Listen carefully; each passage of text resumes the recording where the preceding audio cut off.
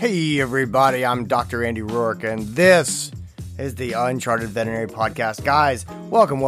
I am so glad you're here. Got a super fun episode for you today. This is something that most of you have never seen, micromanagement in veterinary medicine. No, it does happen. I will tell you it does. We are going to the mailbag. What do you do when you are working for someone who is managing the bejesus out of you? That's what we're going to talk about. Let's get into this episode. And now, the Uncharted Podcast. Hey guys, Dr. Mark Alcott is a friend of mine. He's a emergency veterinarian. He came to the first Uncharted Vet Conference. His company, Vitus Vet, is on a mission to help front desk heroes with easy-to-use technology that reduces phone calls by 70%. While boosting revenue. You'll have more time to do what you do best, and that's help clients and heal pets.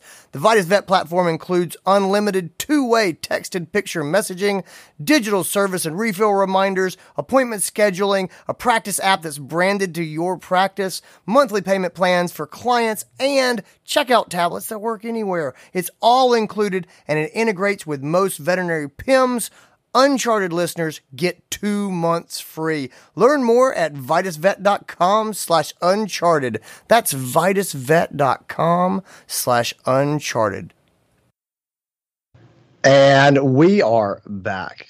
Me and Stephanie, I want to thank you for letting me be myself. God. I love that one. Oh, man. You ready for tonight? Tonight, the night that this podcast comes out? Yes. We're doing... I was trying to think, what is happening? There's the... duh. Yes, of course I am ready. We've got our workshop tonight. And if people are hearing this and they're like, oh, crap, I forgot that. You can grab it, but you better listen to this the day it comes out, which is good form in general. You should... jump on the Uncharted Podcast the minute it comes out, because you just never know. You never know what's going to come into our brains or into the mailbag. Right, that's true. And we have had some really great questions Heck yeah. from the mailbag lately. Like they're great, and this one is no exception. Yep. This one came to us from a listener, and I'm going to call them. C stands for cat, because they just signed it. Sincerely C. So C is going to stand for cat. So cat says, I've worked for a few vets that have a hard time giving things up. They'll give me a project, but then do it themselves, like updating protocols or making a closing list. One would let me do it, and then when I gave it to her to give the official air quotations okay on, then she would completely redo what I had done. And others will dwell on small things until they're done, even if they know that we don't have time to work on projects. How do you deal with this? How do I help tell them to either trust me or lose me? Help. I love the last line of this. How do I tell them to either trust me or lose me? Because that is the choice. Like it comes down to that. And with your good technicians, you either trust them and let them do what they're trying to do, or you will lose them. I think competition for great technicians is going to increase, and I think that there's places that will take them from you because they will let them work at the top of their education and licensure, and technicians enjoy it. Nobody wants to be a dog holder for 30 years. Yep. I totally agree. Okay. I totally agree. Let's just start unpacking this, because this is, first of all, let's start with validation.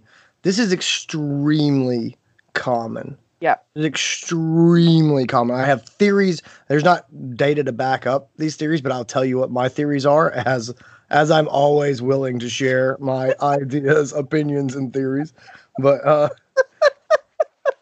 this, extremely common. Okay. Let's get into the philosophy here. Let's assume this is a doctor problem, which I think very, very frequently this is the doctor problem, not the technician problem. Mm-hmm. We'll talk about if it's the other way, but let's assume this is exactly what's being reported, which is the doctors are not handing over stuff, and we're going to assume that Kat is doing competent work, not things that need to be fixed. Okay? All right. Headspace for this. Number one, know that this is very, very, very common. The reason it's very, very common, in my opinion, in my experience, is because veterinary medicine attracts the perfectionist personality type. The perfectionists are the ones who got into veterinary school by getting straight A's their whole life, and thus being able to outcompete the huge number of people who apply to vet schools for a relatively small number of seats. They tend to be very good students who got A's the whole time. That's not universal. I will tell you, that was not me, and that is not a lot of my friends. But that is a big chunk of veterinarians. They never got anything less than an A their entire academic career, which put them where they needed to be to blow out the top of the GRE or VMCAS or whatever they had to take, or the SATs, all those things. So you have a lot of people that are just bound and determined at a deep, but like emotional level to get it right. And in a way that's really good for a doctor. I would like to have a doctor that's a perfectionist. I'm not looking for a doctor that's doing like, it's good enough. Right. Right. I want my doctor to be a perfectionist. At the same time, I will tell you that perfectionism is a weakness. And I used to say I was a perfectionist. And it's because like you'd go for a job interview, you know what I mean? And they would say, what's your greatest weakness? And I always wanted to give them something that was backhanded. Like, I care too much. Right. I work so fast. Other people get frustrated. Like this is some bullshit, like it's a weakness. Like I'm too loyal, and I work so hard, my wrists hurt at the end of the day. Like some garbage thing, right? And so perfectionism for me was on that list of like, I'll tell them I'm a perfectionist and that's my weakness, because it's really not a weakness that anyone sees. I am here to tell you that it is a weakness if you're truly a perfectionist. The biggest problem in veterinarians, period. This is a firm belief. I'll give this to you. I'll tell you straight. Poor delegation is the single biggest weakness holding veterinarians back, period, full stop. And that's what I believe. It's veterinarians not being able to give things to their support staff, use their support staff. That is career limiting. That impacts their happiness. It messes up their work-life balance. Not being able to give those things away is the biggest obstacle and career work-life balance, happiness problem facing veterinarians, in my opinion, in my experience. I agree. I agree 100%. And it's I would also agree with you totally about perfectionism being a weakness. It actually is a weakness for me, because surprise, it will surprise no one that I am a type A personality to a degree, and let's just get it done. But I want it to get done well, and I will fuss things to death if you let me.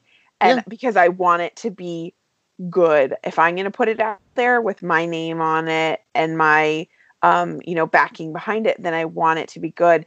And when I started down a management path, I really thought that was a good thing. And like you, I was like, I want this to be the weakness that I put out there. But I have learned over the years that it actually really is a weakness. And you taught me the saying, you say it so much better than I do, that, perfect is the enemy of done. Yeah. And that was a really hard lesson for me to learn, that sometimes, a lot of the time, it is far better to let it be done and to move on with things than for it to be perfect or for it to be done the way that I would have done it or wanted it to be done. And that was a really hard, painful lesson for me to learn as a manager. And I think that applies to a lot of veterinarians too. They want it to be right. They want the client to have just the right information. They want it said just the right way. And those things are important. And it doesn't detract from the fact that the delegation skills hold them back in so many ways. Yeah. And this is that spectrum, right? And so it's not a perfection versus sloppy, choice. That's not it. It's a spectrum. And it goes from moving fast, not caring, turning out inferior work products, doing a bad job, to perfection to the level that you can only do one thing in a whole day. Right. Because that is how precise you are being. Yep. Right. Both of those are problematic. The answer is in the middle, and probably not right in the middle. It's probably more towards the perfectionist side. It really is. And I don't want to encourage people to race. You don't want to go, you'll never have the practice you want, so just give up and let people do what they want. You're always fighting that battle. But it is always, there should always be conflict between I want this to be better and I need this to be done because I have other priorities that we need to accomplish to create an overall experience for my staff, for my clients, for my patients, right? That means getting things done, not just one thing. And so it's that balance of doing a good job versus getting done so that you can move on and get more things done. If you can't delegate as a veterinarian or as a manager or as a practice owner, and especially practice owners is a big thing, especially this is so limiting for practice owners. There is a finite amount of work that you can do in a day, because if everything has to have your hands on it, at some point there are only so many seconds in a day, and you are limited. If you can get to a place where you have done good training, and you can sign off on things that are maybe not exactly the way that you would do them, but they are done at an acceptable level, then all of a sudden those restraints break loose.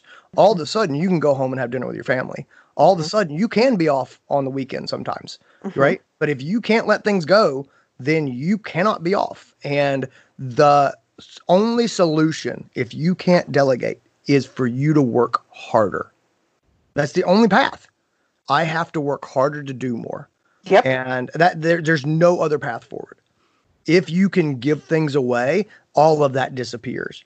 And it becomes, I can work smarter. I can delegate more. I can do more training. I can hire more people. And the sky is the limit. I am infinitely scalable. I mean, you're talking to a guy, and you know this, you're talking to a guy who has like 5 different jobs. I mean, I do all kinds of stuff. I mean, everything from, the writing for the DrAndyWork.com website and traveling and running Uncharted, and I'm practicing 2 days a week. And I got 2 kids that are home for the summer because summer camp got back. I get a lot of stuff done. And I hope that doesn't sound arrogant to say. Objectively, if you look at what we turn out in a week across Uncharted and Dr. Andy Rourke, and then the vet clinic, I do a lot of stuff. It's because I am comfortable. Because granted, let me just say, I am blessed to have wonderful people in all of those organizations I'm very comfortable with. But I give that stuff away. It's the only way I could do it. And if I didn't do it, there's no way. There's just no way this stuff could get done. Yeah. And I would be miserable. Yep. Yeah. I hear that. And I think it's the same for me. Like, people ask me, how do you do all of the things? Well, I don't. That's the answer. The way I get all the things done is I have other people that I work with that I have taken the time to build the trust with, so that I can say, I need you to do this thing, and know what my weaknesses are, and hand those things to people who, for them, that is their strength, and be able to delegate. And for the doctors, I think 100% reading this, if we take Kat at her word, like, this is a them problem, the delegation thing is big, and the perfectionism is equally, if not a bigger problem. If we take Kat at her word and say this is a them problem, not a her problem, and we're laying down the philosophy. The other thing that I would say to Kat is, hey, it's easy to start feeling really down about yourself when you're working with someone who's a perfectionist and they correct everything that you do and they give you stuff and they take it back. Right. Know that is what happened. This is not a you problem. This is a them problem. And the old Eleanor Roosevelt quote, no one can make you feel inferior without your consent. I love that one. That's one of my favorites. I'd say to the technicians, no one can make you feel inferior without your consent.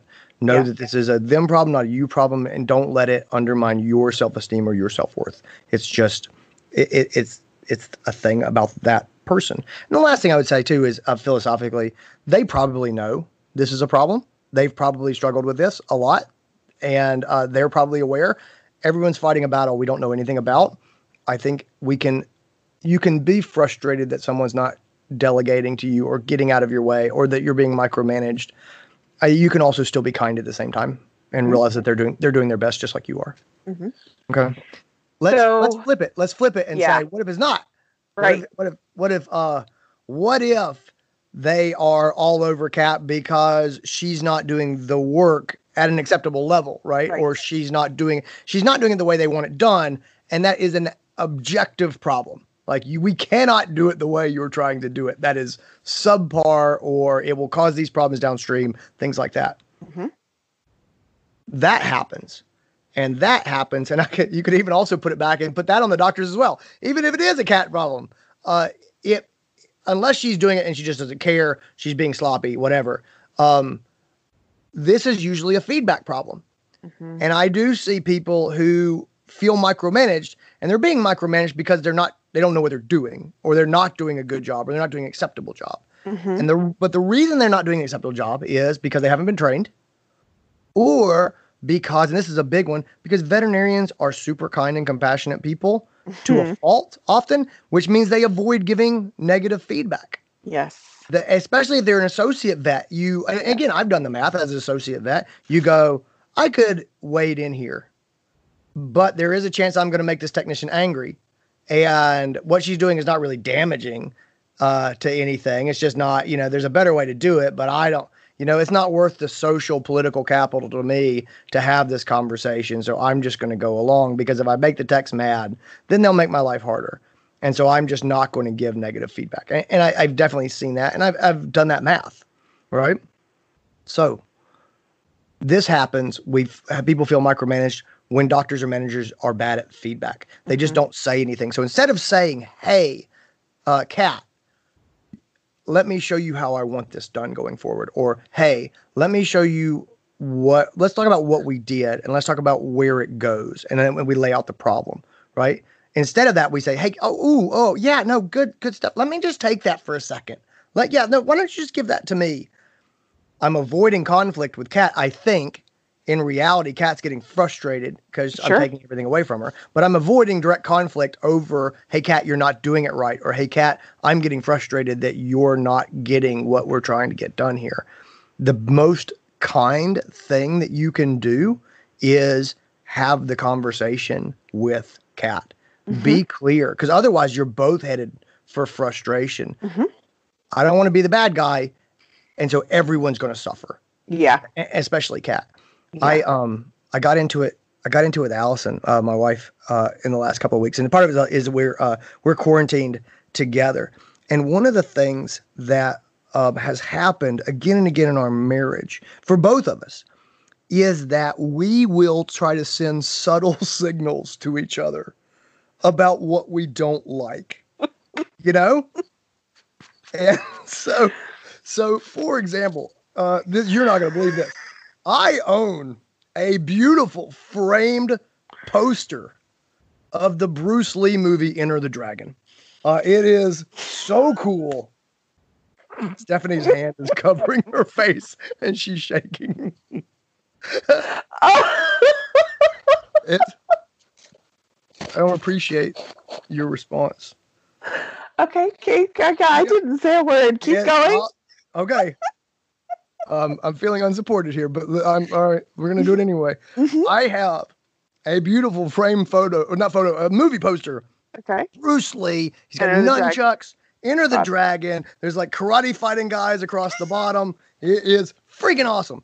And my brother got it when we were kids. And I don't know how he did it. He convinced my mom to get it framed. And so this thing hung in my brother's room when we were kids. It was the coolest thing we had in the whole house. And for some reason, his wife really put her foot down, and he wasn't even allowed to take it in his house. So I got it into my house, but I've not been able to get it on the wall yet. And so what happens is, I promise this is going somewhere. What happens is I would go and I would put it on the floor underneath the spot where I thought it would go. And then whenever I could get Allison's attention, I would say, hey, do you want to help me hang this? And she would say, I'm not available right now, or I maybe later, or I'm too busy. And finally it came to a head where I said, Alice, it's been 3 years of me trying to hang my Enter the Dragon poster in various places in our house, and you're never available. And she finally looked at me in my face and said, I hate that. I hate it so much. You will never hang that in our house. Ever. Like, when I die, if I die before you, at that point, you can get one of the kids to help you hang it.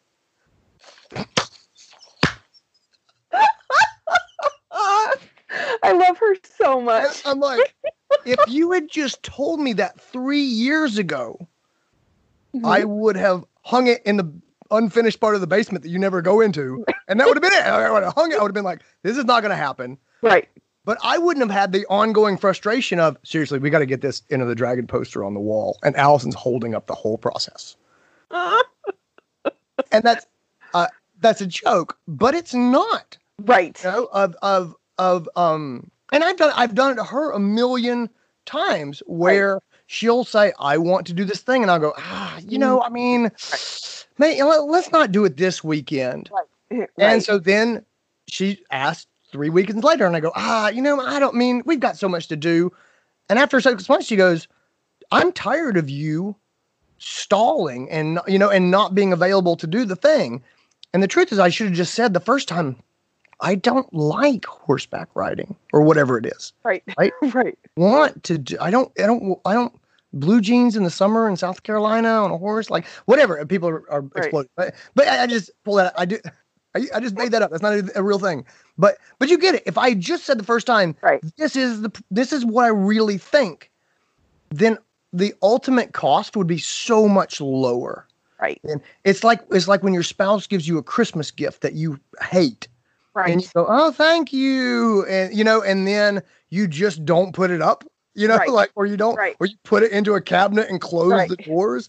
And it's this scab that sort of stays there. I have not figured out how to get out of that problem yet, but not that it's ever happened, because it definitely hasn't, Allison. It's better to have the hard conversation. Right. Than to be super polite and try to send subtle signals. Yeah. We are not as transparent as we think we are. We're not as transparent as we think we are. When we talked about the Enter the Dragon poster, honestly, Allison finally said, I hate it. I'm not going to do this. And I said, well, why didn't you say that? And she said, I said that 1,000,000 times. And I said, you never said that. And she said, well, I said, why don't we look at another place? And I'm like, that's not the same thing. Right. And it was funny, even when we ended the conversation, she said, but we finished this conversation. I said to you, this is not going to happen. And I was like, oh, what I heard was, if we had more Bruce Lee posters, then it would fit in. And she was like, no, I was just saying it doesn't fit with anything that we have. It's like, I heard that we should get more stuff like this, and then it will fit with the motif. And that's not what she was saying, Stephanie Goss.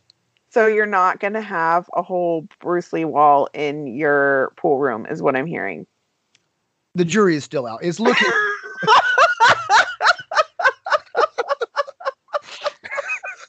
It's looking unlikely. Okay. Takeaway point. Allison's head just exploded. And you know who else's head's exploded? Like, I 100% imagine a lot of doctors and managers sitting there thinking, oh my God, they're talking about me.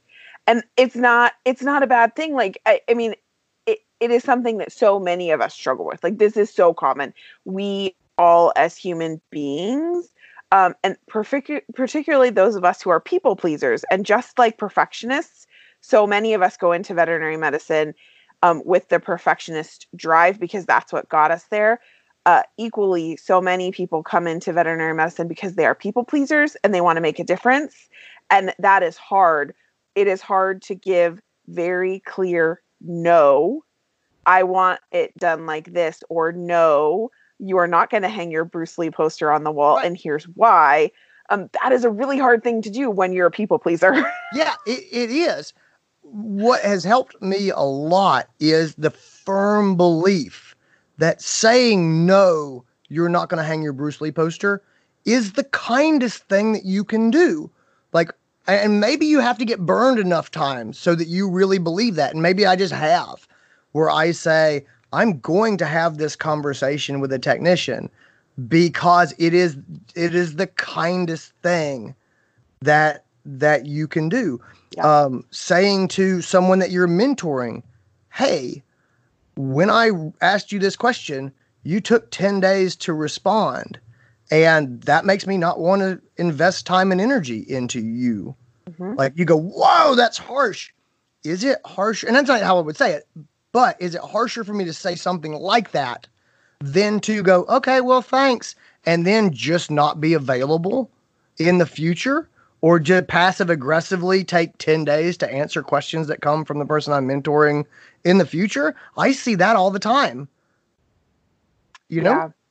Yeah, I see it a lot. I see it a lot in a really good example of one that hits close to home right now. So I'm hiring for the clinic, and I see it a lot in my manager friends when we're hiring, and we have applicants who very clearly something has happened, or they said something or multitude of some things that make them not a fit for the job. But instead of giving them clear feedback and saying this thing is a roadblock for you and setting them free to find a place where they might be a fit, we're like, oh, well, we had somebody with, more experience or experience that better fit what we needed. And so thank you for thank you for applying. And then they apply. So the next time we put up the job ad, they apply again and they apply again. And you have the serial applicants. And it's because we don't give clear feedback to them. Yeah. And so it's so funny to me when I see these posts go up in manager groups that I'm in, because they're like, same person applied for the 5th time and I just don't know what to say. And then you look at what they have said that they have said. And when you look at it, it's like Allison saying, well, let's do it. We don't have time right now. What they're hearing is just like what you heard Allison say. Yeah. Was that there's a chance in the future that you could have a Bruce Lee wall in your basement. Oh, yeah. It's the old, what are the chances? 1 in a million. So you're saying there's a chance. Yes. Right. Yeah. But yeah, they take it literally when you say it's not a good time. Right. What they hear is, let's try it again next time. Right. Right. And so I do agree with that. And it totally makes sense. And for me as a manager, like, it took me a long time to get to that place where I actually agreed and understood with what you were saying, which is that for me, the kindest thing to do is to professionally give them the feedback that says, this is an issue, whatever it is. If they, don't have the professionalism skills, if they, have a hard time putting together a complete sentence, if they show up in, jeans and midriff bearing t-shirt and your dress code is 100% the opposite of that, whatever it is, like, if you can't give them very clear feedback about why, you are probably going to be faced with getting the same result. Yeah. At some point in the future. Yeah, exactly. They're going to keep trying to hang up the Bruce Lee poster. Right. That's yeah. We did, let's leave this here. We did, one of our very first episodes, we had Mike Falconer on, and we talked about giving feedback. Or I think we did, Dave Nickel came on and talked about coaching. Mike Falconer came on about giving feedback. They're like episodes 2 and 3 of the podcast. So way back at the beginning, but those are kind of some core building block episodes. If you're struggling with this on giving feedback, I would definitely check those things out. I'm going to be running a workshop in Uncharted. It's a half-day workshop coming up later this year. And if you're an Uncharted member, you'll have access to that as well on giving feedback to teams. So that is coming. Let's talk about moving into this and fixing this problem. If you are the doctor, then you got to learn to give feedback. You need to say, this is what the problem is. This is what I don't like. This is what we need to learn, or you need to train. You need to say, if you want this person to do your medical records and you're really picky about how your medical records get done, then you need to invest some time into training and be clear, and possibly write down guidelines. Give them a handout. These are the things that are here are the top 5 things Dr. Rourke cares about in his medical records, and give them give them out and just say, this is what I need.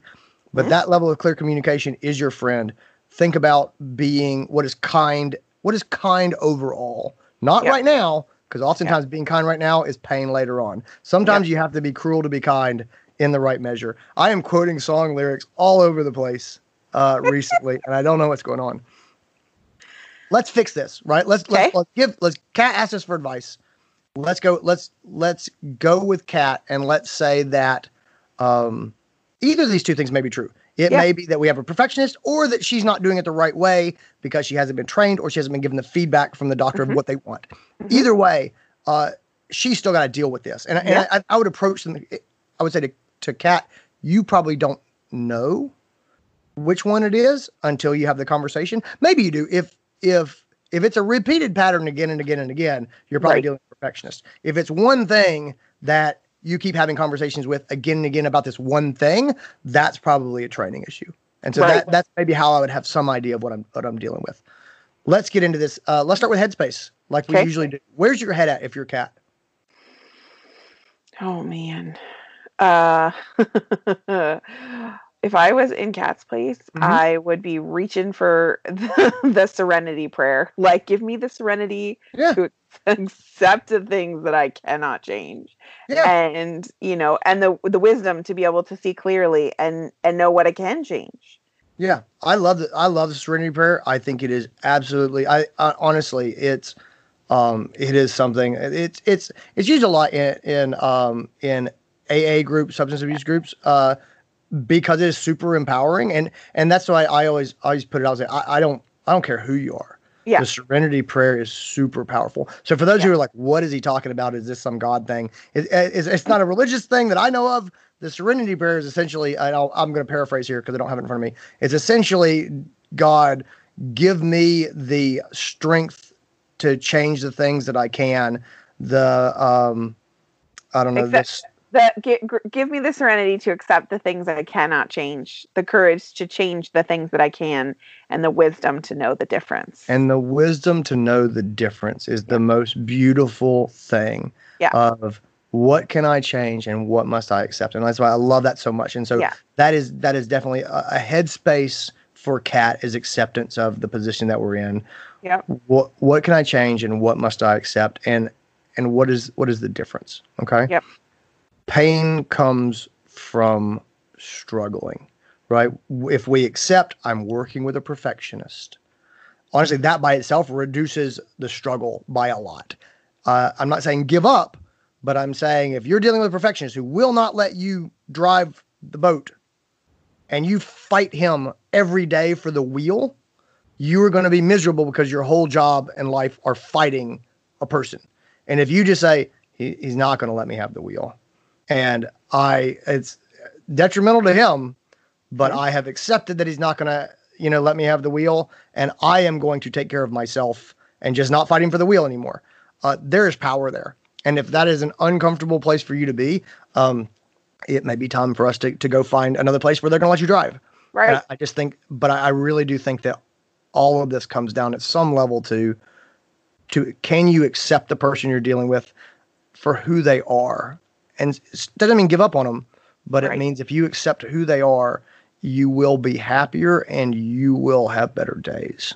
Well, and the wisdom to be able to judge what can you affect change on, and what do you need to let go of. And I think that part is really important. The other thing that I think is coming for Kat is some very crucial conversations, and probably some hard conversations. And so I think the other part of the headspace for us is creating a safe space to have this conversation. Yeah. And making sure that all of the S, the A, the F, the E are all present before you sit down to have that hard conversation. Right. Because this is going to be a delicate conversation, especially if you're the technissaan talking to the doctor. So this is one of our up the power gradient conversations, which means your head better be in the right place, because it's difficult up the power gradient. So are you safe to have this conversation? S, can you smile at this person? Can you sit next to him? If you are miffed and you can't laugh about what happened last time, you need to wait to have this conversation. And the key is waiting long enough that you can smile and be okay, and not so long that you convince yourself this is not a big deal and just let it lie. So that is threading the needle, walking the middle path. Yep. Are you can you smile? Can you sit next to this person? A, are you assuming good intent? If you think that this veterinarian is trying to hold you down, that they don't like you, that they think you're stupid, this is not going to go well. If you assume that this person is trying to do the best job they can and they have concerns that maybe you don't know about, you will have a more productive headspace as you go into this conversation. The F, have they been set up to fail? And what here is my fault, right? And that's just me getting into a place where I can be productive. Have they been set up to fail? Maybe this doctor really wants technician training to happen and it's not possible, or the manager won't let him do it, or we don't have the training protocols that we should have, and this doctor is feeling very frustrated about that. That's how maybe they've been set up to fail. What here is my fault? Have I asked for instruction? Maybe I haven't understood exactly what they want. And if you can be vulnerable like that and think, maybe it's me, maybe I'm not getting what they want, you will have a more productive conversation. And it's not you accepting guilt, it's you thinking, maybe that's a possibility that this is on me, right? Yeah. So, and then E is, what's the end result? What do you want? Do you want to get to do this one thing, or do you want to be able to do a lot of different things and generally take more work off of their plate? Do you want to have more learning opportunities? What do you want? And if you know what you want, then you are much better able to ask for it. So that's safe. Love it. So we get in the right headspace. Yep. And then what? How do we, what kind of conversations do we need to have? Cool. We're going to do the plagues, right? So I talk a lot about the plagues. The plagues this is sort of the plagues from the Bible in the book of Exodus. And man, we're talking a lot about God today. But here's the general idea, right? When Moses goes to the Pharaoh and says, hey, let the slaves go, and the Pharaoh says no, God does not come in and level the city, right? He starts with the smallest plague, which is like turns the river to blood. Apparently that was not a big deal. The Pharaoh didn't care, but he started with this small thing that apparently didn't affect a lot of people. Only that the eighth plague did the locusts come and eat all the food. And then the last plague did they set out to kill the firstborn child of every family. He got pretty intense. Right. They didn't start with genocide or with wiping out the food. He started with turning the river red. Okay. The thing to take from that is just, it's amazing how often we do nothing and we do nothing and we do nothing and we do nothing, and then we level the city. Right. That's what I'm talking about. Yep. Mm-hmm. And so think of the plagues and walk it up. Don't start at the eighth plagues or the first plague. What is that? That is the low level offhand conversation, right? This is the person probably doesn't even realize that you just discussed this, but this is start it early and just say, hey, how would you like this done? How do you, what do you need to feel good about me doing this? Uh-huh. Yeah, I think those are both great questions. And I think those are the ones that are easy, especially if you are uncomfortable with the bigger conversations. Like you said, a lot of the time when you ask questions like this, the other person doesn't even realize that the conversation is happening, but it's also going to allow Kat to gather some really important information, because asking, how would you like this done, does not give the boss or the doctor or the owner or whoever she's talking to the option to say, I don't want you to do it. I mean, it does. They could still say that, but you're asking how, not would you like me to do this for you? How would you like this done? Kat is still retaining the power and engaging in the conversation from that perspective, which is really important first step. Yep. You're definitely setting the expectation of, I'm going to do this. Right. How do you want me to do it? Right. And then you're also opening yourself up to training. Right. How do you want me to do this? Is an invitation to say, would you like to train me quickly on how you want this done? So I've just found those to be very productive questions to ask when I'm dealing with somebody who I know has a way that they want it done. I want to make sure I do this the way that you want it. Can can we walk through real quickly what your expectations are? I love, like, there's quick, I'm not saying the word perfectionist. I'm not saying anything other than, hey, I want to do this right. Okay. Walk me through real quick exactly what you want so that you and I are on the same page. That is the first level. That's the lowest level plague. Let's just have these conversations on the floor.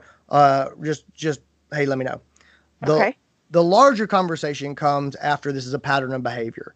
And they're saying, oh, I just do it the way you do it. And then they're still taking it back. Mm-hmm. Or they're not telling you what they want. And then you're wrestling with them. You've tried to just ask them for guidance. And you've accepted that they are who they are.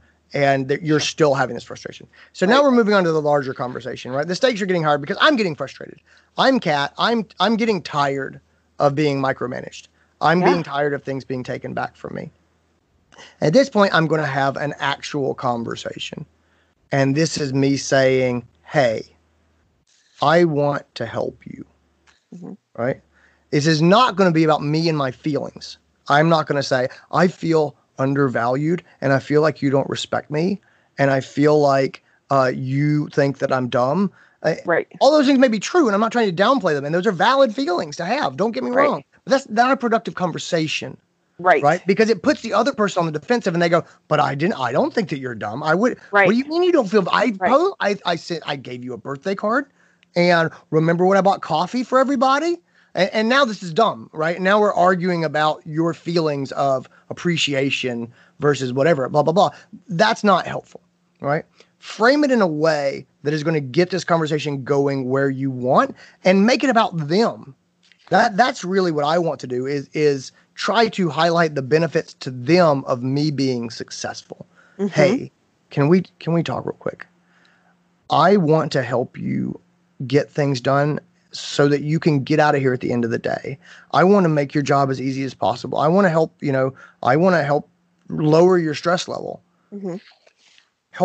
How can I do that? Right. How help me help you. That's what we're doing. We're doing the Jerry Maguire, help me help you. Mm-hmm. Help me to do whatever it is that you want, something that's positive or beneficial to them. I want to help you.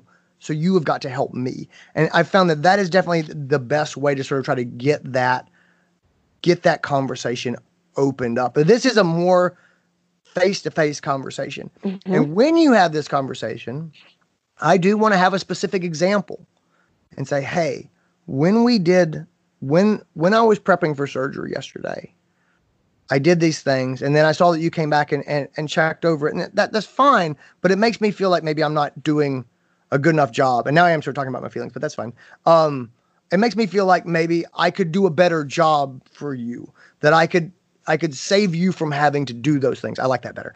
You know what I mean? Like that's, so that's how and if we talk about yesterday as an example, then that gives them something for us both to look at and say, yes, well, this is what was happening yesterday and this is how I felt and this is what was going on, as opposed to, you don't let me do things. And I say, what things? And you're like, things. And I'm like, I don't know what things, like stuff all the time. Right. Like, and we've all had those conversations and they're not productive. Right.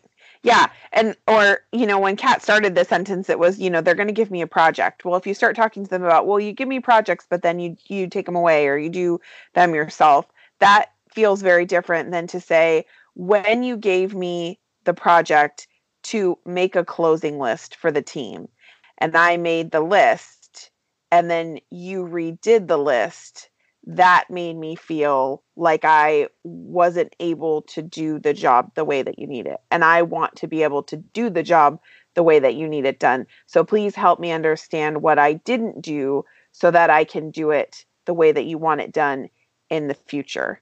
Yeah, that is very specific and clear. Mm-hmm. and on both sides, and so much less nebulous than where a lot of us naturally gravitate to, which is, I'm feeling upset. I'm feeling frustrated. I know that it's multiple examples of projects, but you don't pinpoint and you can't laser focus it. That's where the waters get really muddy and it's really hard. So even if there have been multiple times that the thing has happened to you, pick one. Pick one specific example that you can make very clear because it will make a dramatic difference.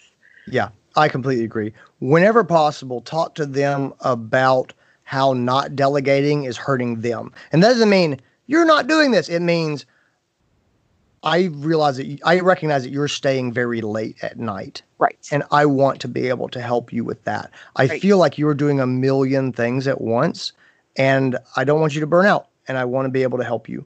Right. So what is their delegation, their inability to delegate, doing to them? Talk about what they could be doing if they just gave you the thing. Hey, I know that you're trying to oversee this other thing. I want to take things off of your plate so that you can do the things that you care more about, and put that out. And the last thing is, what do they value? And this is just a big thing. I always come up whenever you're having conversations up the power gradient. It's always good to know what the other person cares about. And so is it, if you vets tend to fall into three categories, right? They care about work-life balance, they care about patient care, and they care about compensation. And so if I'm dealing with the vet that is a work-life balance vet, I'll say, I want you to get out of here and not feel like you have projects hanging over you. And I want you to get done for the day as early as possible so you can get home and be with your family. Right. If it's a patient care, we say, hey, I want us to work together so that you feel comfortable and it's two eyes looking at a project instead of one. I want you to know that your patients are getting the care that you want. And that means you and I need to get on the same page about what you want so I can do it and you can feel comfortable with me doing it. Or patients will get treated the way you want on the days that you're not here. But that only happens if you feel comfortable with me being able to do whatever it is you want me to do. And then the last one is the compensation, is to say, hey, I know that we're trying to increase revenues. If I can take things off of your plate, then you can see more appointments and you can work up cases and you can do other things that will be more beneficial to you. Right. And so help me to free you up so that you can get more work done. And those are the three big examples for me.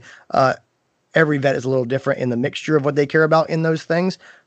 Figure out your vet and just figure out what sort of motivates them, and I lean into those things. But that's how I try to have that conversation. It's not about I'm feeling this way, I'm feeling unappreciated, I'm feeling unvalued, you're being dumb, you're micromanaging me. It's more, let me help you, let me help you, let me help you. Cool. And that's the larger conversation. And the largest conversation is where Kat is now. And the largest conversation is, how do I tell them to either trust me or lose me? And that is the last conversation. And at some point, we do come to a place where that is what is going to happen. Yeah.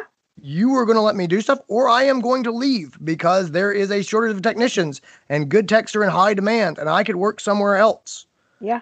And so I say to you, what is kind?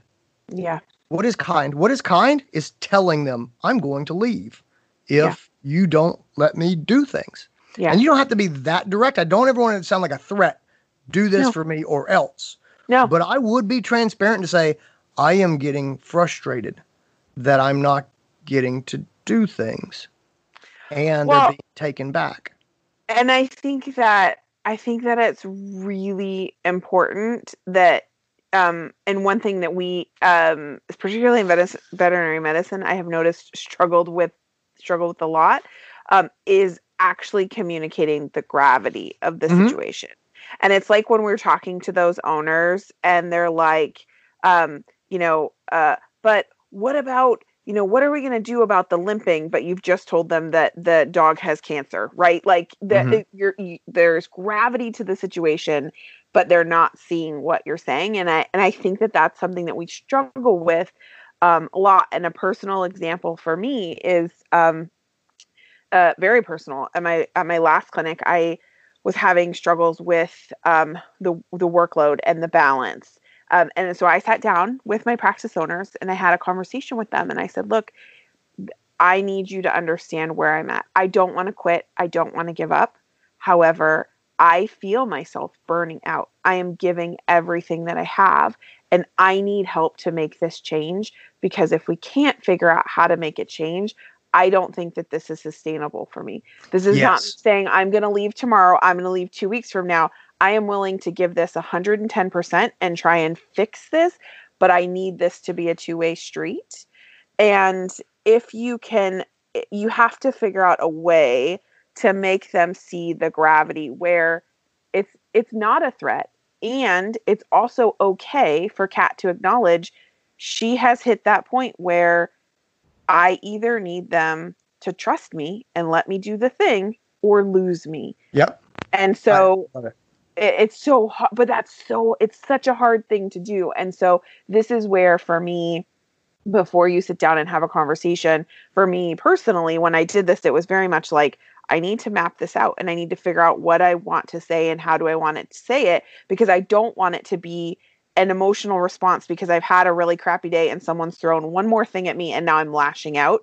I really wanted it to be a productive conversation because I wanted it to be kind. I wanted to say, I care so much about the work that I'm doing, the people that I'm doing it with, and I care about this business that we're building together. And here's why I need you to hear me. Yep. For me, that felt like that was the most kind thing that I could do. And then if we can't figure out how to solve the problem, I 100% could feel at peace with saying, I tried, I gave this my all, and now I'm going to move on. Yep. And not look back. I completely agree. I love the phrase, this is not sustainable for me.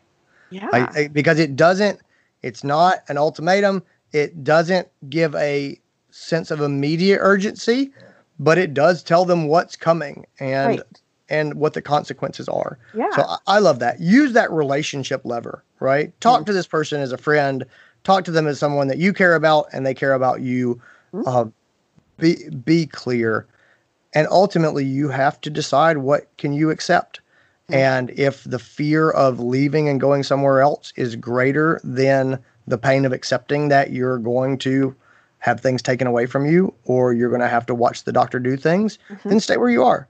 And if the pain of having things taken away from you and having the doctor watch over your shoulder is greater than the pain of leaving, and if you have tried to fix that solution or that problem and you haven't been able to, then it's time to go. Yeah. I have worked in that environment in the past where a very good friend of mine was also a technician at the same clinic.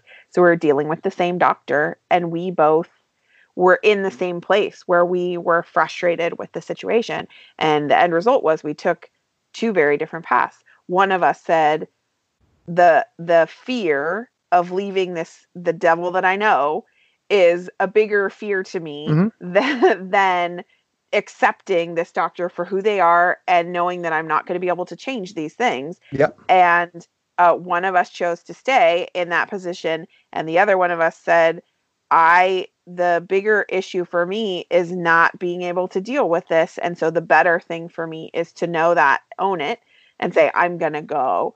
And so, I think that's something that I see so many people, especially young technicians and managers, who, when I hear them look the reality of the situation in the face and own the things that they cannot change, so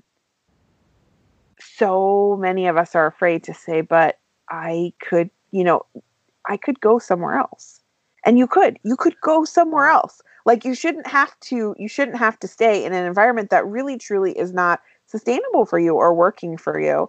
And so I think it's about, like you said, using the relationship lever and really having the personal internal conversation with yourself to figure out what can you accept. Yep. And you got to be able to own that.